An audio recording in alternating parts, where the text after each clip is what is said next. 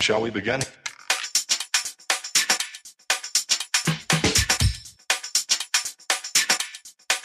Let's begin now. This episode of No Accounting for Taste is sponsored by Intuit QuickBooks. It's great to have such a well-established and thought-leading sponsor on board for the podcast. Just like we deliver everything you need from accounting news, QuickBooks has everything you need for your accounting software. For more information, go to quickbooks.intuit.com/accountants. Enjoy the show. Hello everyone and welcome to No Accounting for Taste, the podcast for accountants from accountingweb.co.uk. I'm Tom Herbert, editor of the site, and this week we are going to be talking self-assessment nightmares, rubbish robots, and asking why keeping Patisserie Valerie afloat wasn't a piece of cake.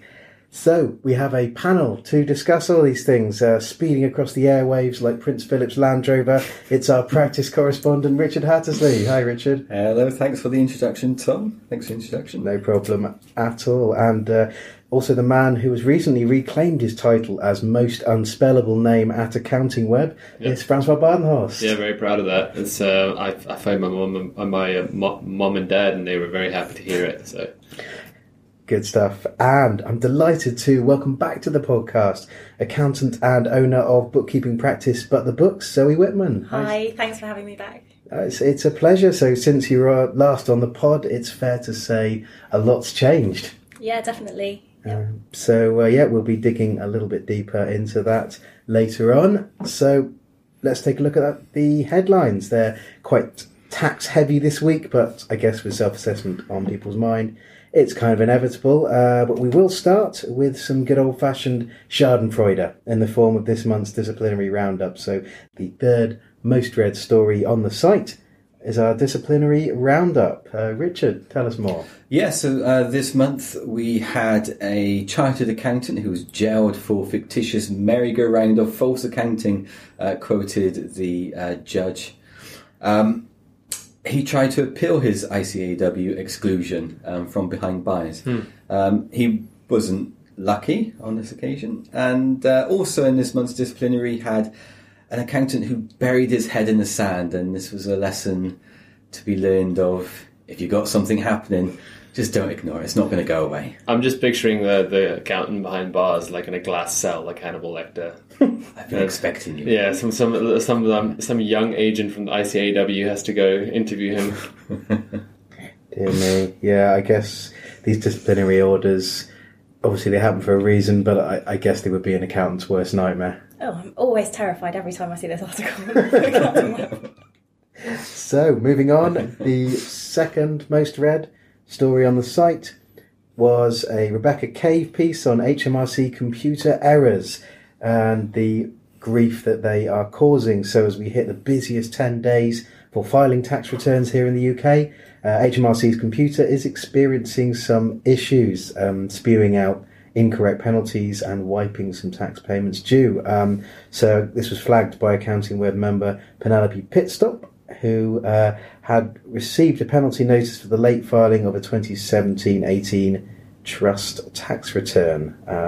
Obviously the filing date for that return is the 31st of January 2019, so it wasn't filed late, and the penalty was wrong. There was a known issue last year with tax returns for trusts.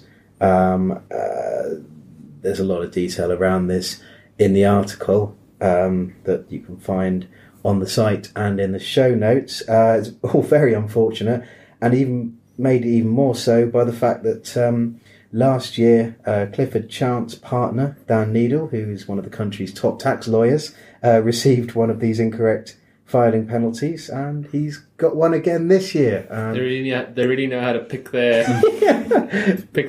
enemies then. Indeed, judging by his Twitter account, he is unimpressed, shall we say. Last year's prompted him to issue a Freedom of Information request through which he discovered HMRC had cancelled over 1.2 million late filing notices over the 3 years to 2016. Unfortunately, it sort of triggered an unfortunate series of events. for HMRC. So, yeah. Looking forward to checking out Dan's Twitter account this time next year. Yeah, third time. I want the trilogy. Yeah. It can be like the Fast and Furious franchise. It keeps expanding. It's like 12 what's it now? Like 12 movies at this point? My goodness. Dan Needle and Vin Diesel Yeah. together. Together at last. Yeah. My goodness. So, the most read story on Accounting Web this week, despite everything else that's happening, self-assessment, Brexit, everything else, is Rebecca Cave's piece on HMRC's indication that it will turn off the VAT portal to encourage businesses to submit their VAT returns using MTD-compatible software. I was trying to think about the reasons why this might have been the most read. Perhaps it's just our readership being prepared for everything. I'm not sure, but I guess when accountants explain the requirements of MTD filing to their clients, a common reaction is, why should I change my processes? So, as Rebecca states here, the polite answer is the VAT portal is going to be closed and you'll get penalties if you don't submit your VAT return on time and in the correct manner. So, yes. Zoe, you read the piece. What did you think? Well, I mean, since HMRC have been saying they're going to close the VAT portal, I'm quite pleased they are going to close the portal. From my point of view, that's exactly what I'm doing with clients who are saying then, they don't know anything about making tax digital, because I still think there's an education piece here. So being able to say it actually is closing, that's really important. Yeah, there's the element of carrot and stick, I guess, with the digital records, and as useful as that kind of thing is to say, oh, your business will gain efficiencies and everything, having that big stick behind them of HMRC penalties and the rest of it probably helps. It's time for the stick now, isn't it? Indeed. So the piece itself prompted the usual sort of reaction from readers, and included the following comment from one of our members, English Rose: so long as I do not register, and yes, I do know for my end of May VAT filing I ought to have registered, they will not turn me off and there will be no penalty. So, yes, technically correct, but at the same, because of the soft landing, there are no penalties for that year. But as I said, I guess it kind of misses the point somewhat. But there we go. You can read Rebecca's articles for more details, an example that she's included, and plenty more comments. There's a link in the show notes. Moving on to the discussion section now. Richard, you've been writing about self-assessment nightmares. This is the last pod before the 31st of Jan. Are we ready, everyone? How are we feeling? Unsurprisingly, self-assessment is the hot topic at the moment, and whenever we talk about self-assessment, we can't escape the fact that for some bizarre reason, self-assessment brings on those nightmare clients. And this has been one of the key stories on Accounting Web over the last couple of weeks. I think mainly brought on by an article which I put together of the self-assessment horror stories, where we had 4 accountants relive some of these nightmarish scenarios. We had Linda Fryer talk about how accountants need sort of counselling skills by some of the clients which come in, and there's been occasions where she's had to hand across a tissue box as they were crying over a big tax bill. We've also had another accountant talking about that scary sound of that suitcase being dragged along towards the desk full of receipts. And of course, the community reacted as you would expect, sort of sharing their own horror stories. We had Manchester Man venting on any answer, saying, "I'm sick to death of clients asking me to arrange payment plans for their tax bills."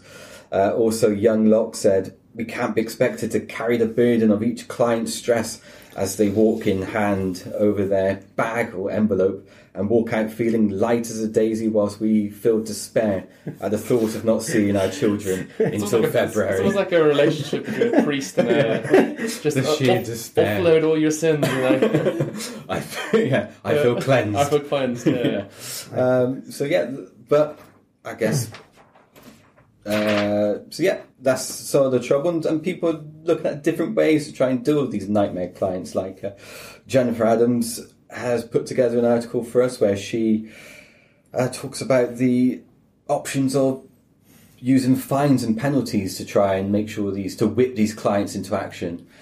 She used the example of a CounterWeb member, Marks, who operates with a percentage discounts and penalties. So, for example, those clients who hand in everything before the 31st of July, they would get a 10% discount. And then between August to October, no discount. And then from November onwards, we're now into penalty territory then. So there's various different ways, but sometimes, as we've seen on Any Answers, accountants can be their own worst enemy. As Ray Backley has said, I once visited a kitchen showroom in late January.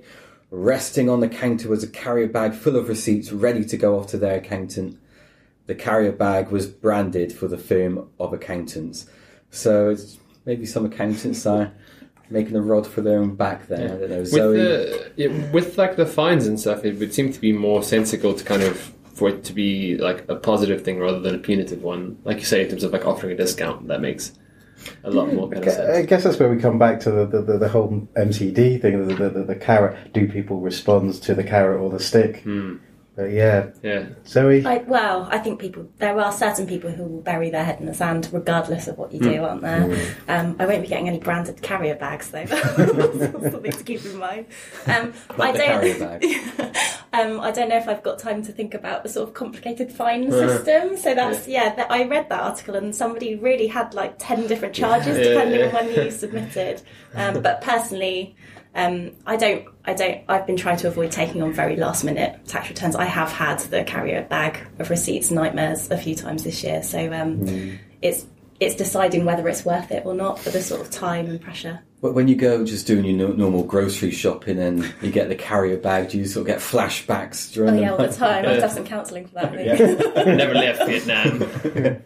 How, in terms of, I think Richard was mentioning there, the sort of client's trauma at being landed with big tax bills and things. I mean, how have you found sort of dealing with the sort of emotional baggage that comes with that? I think the biggest shock is because I have worked with a lot of very small clients. It's when they go over that £1,000 threshold and they have to start making payments on account. That can be a big shock, particularly if they've had a big change during the year. And I really felt for the lady in that story because she's the person who she was talking about with the big tax bill had a newborn baby. I think they had a baby the day before, and then she was like, here's your £30,000 tax bill. So the way I've handled that is to have a conversation with my clients as we've gone along and say, just so you know, you might be in this territory and this is what we're like, just so that they're kind of ready for it. I think it's something we're not really taught about at school or anything like that, just how the tax system works. And there are, I think IPSI released the latest self-employed figures yesterday. I think there was another big uplift in that, and there are so many people who are self-employed and yet don't understand that you need to keep a little pot back for definitely. tax purposes. And knowing what the deadlines are. I've spoken to people who thought they had to do a tax return and don't need to do a tax return. Someone emailed me this morning saying, I need to do a tax return. Is it too late? So it's an education thing, isn't it? All we can do is just try and tell people, you need to know about this. Yeah, indeed. So, staying on your practice, Zoe, practice growth. Say, since you were last on the pod, you taken on staff, you won an award. Tell us more. So last time I was here, I was still working part-time and I was running the business on the side. And I think at the time I was thinking, I just need an extra pair of hands to help me get through tax returns or, busy times of the year. But since then, I've taken the business full-time and really thought about what I want in the long run. Where I see myself in is such a sort of interview question, isn't it? Where do you see yourself in 5 years? But it's actually quite important to know that. So now I sort of have a view to having a practice and having a team of people and, our own offices and things like that. One day, I know I can start working towards that. So we've been hiring. We're a team of 4 now, which is brilliant. So quite rapid growth.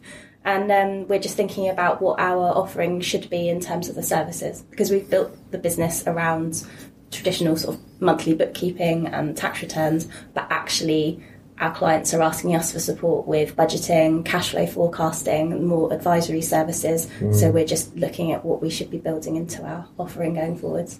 In terms of my business background, obviously I wrote a fair number of articles about the dangers of rapid growth, as it were. I mean, obviously, accountants should hopefully be a bit more savvy in terms of that. But how have you found going from just Zoe's practice through to having 4 members of staff, and have you presumably you put in a lot of structures in place to make sure that things are systemised and everything? Yes. Well, systemising is one of my sort of priorities for the next quarter. I'm really thinking about what the tasks are we need to do, and how there are certain things which are going to be the same on all clients. There are always going to be slight changes between different clients, but making sure that everyone in the team knows what's expected and how we keep track of that and things like that. How it's documented as well. I've started using videos for training rather than Word documents that no one ever reads. So that's been quite helpful. And we've got an induction plan so that. Well, I think it's really important for the team to know, and also for my clients to know, that the people they're working with are working to the same values that I had when I started the business. I'm a chatterbox, so I want to know what my clients are doing. I'm really interested in their business, and I've made sure that I've taken on people who also think like that, and they're just genuinely interested in the business and can sort of build that rapport.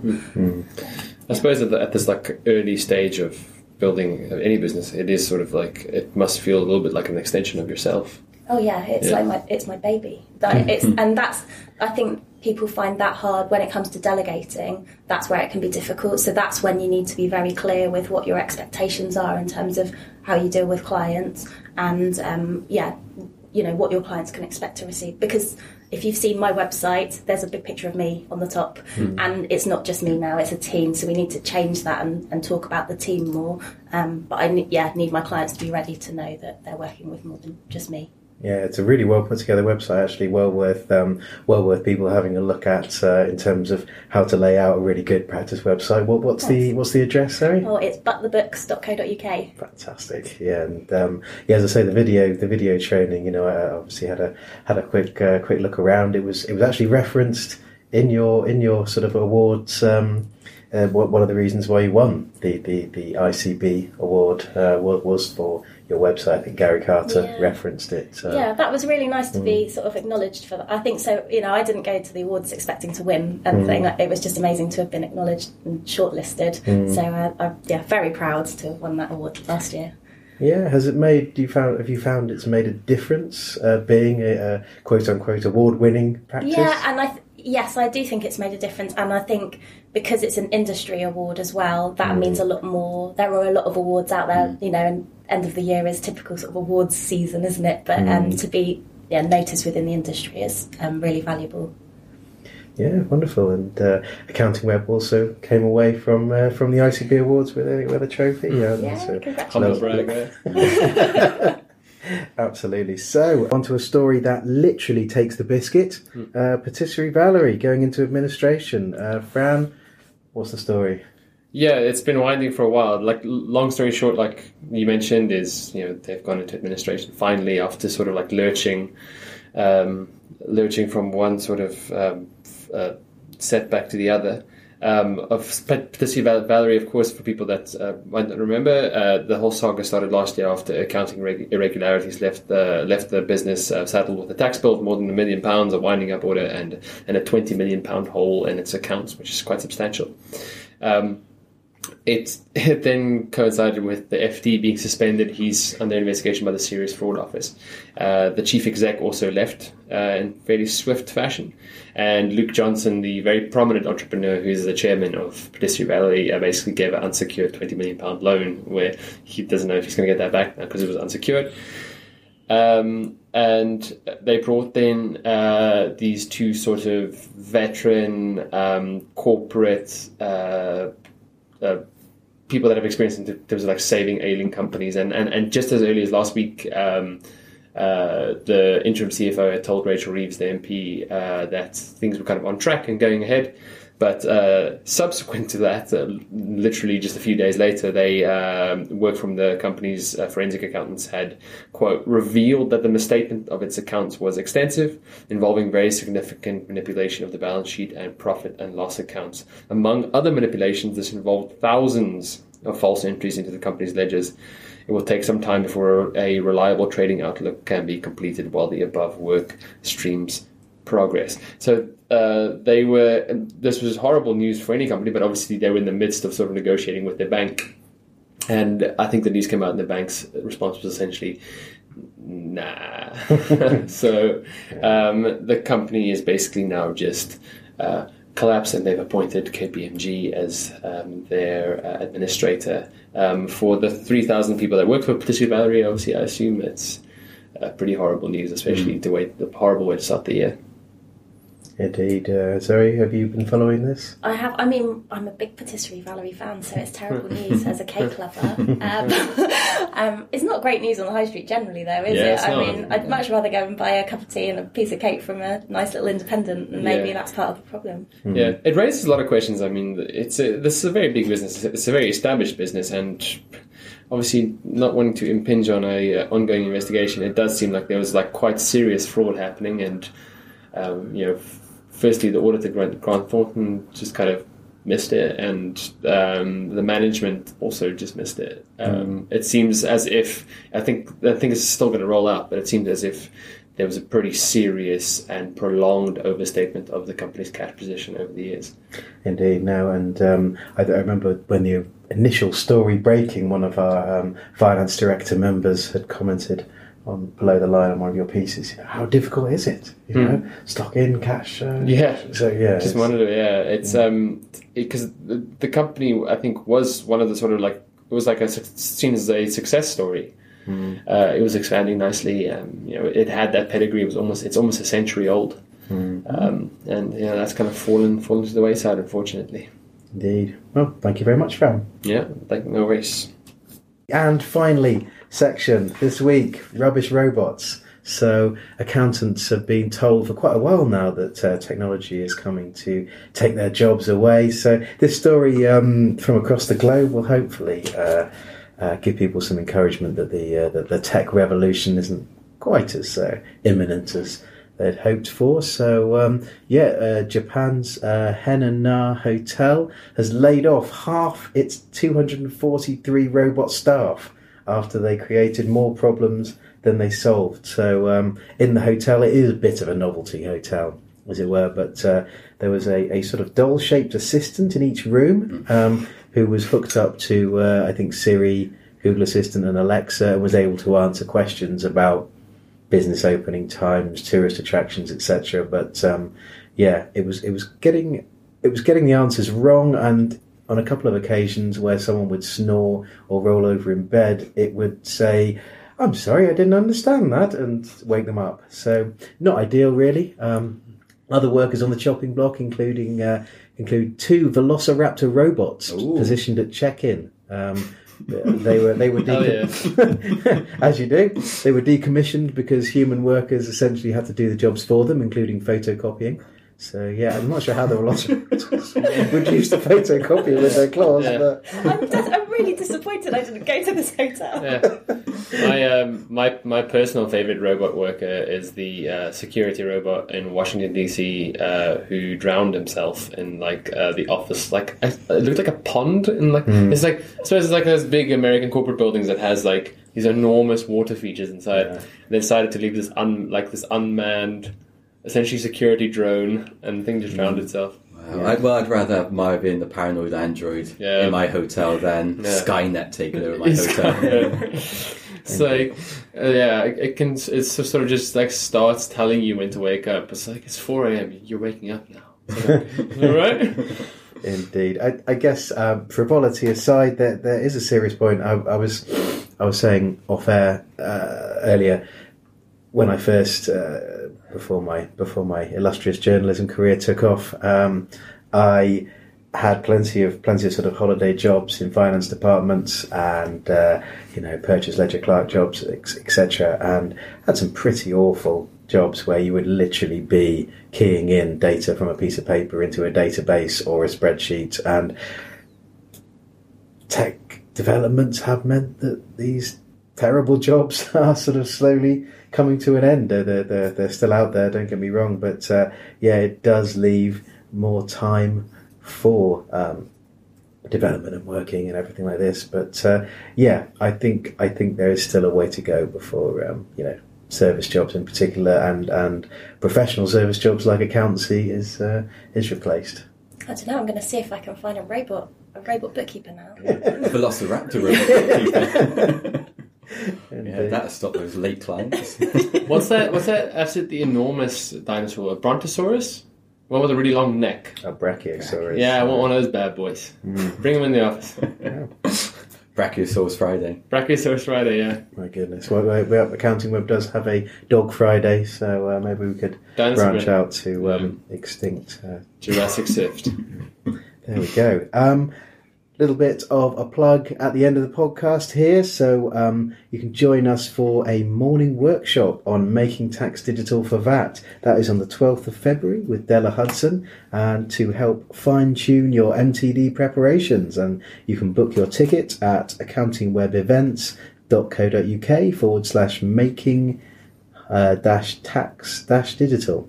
Hopefully I haven't messed that up too much. And if you'd like to comment on the pod, send us a story, or just tell us how wonderful we are, you can reach us on naft@accountingweb.co.uk. And that's about it for now. Thank you very much, Richard. Thanks for having me, guys. And thank you to Fran. Cheers, guys. And thank you for coming in, Zoe. Thanks for having me. And thank you for listening right to the end. Thank you to QuickBooks for their support, producer Balme for her excellent production assistance, and we'll see you next time. Bye for now. Thank you to Intuit QuickBooks for sponsoring this podcast. For more information, go to quickbooks.co.uk/delightful.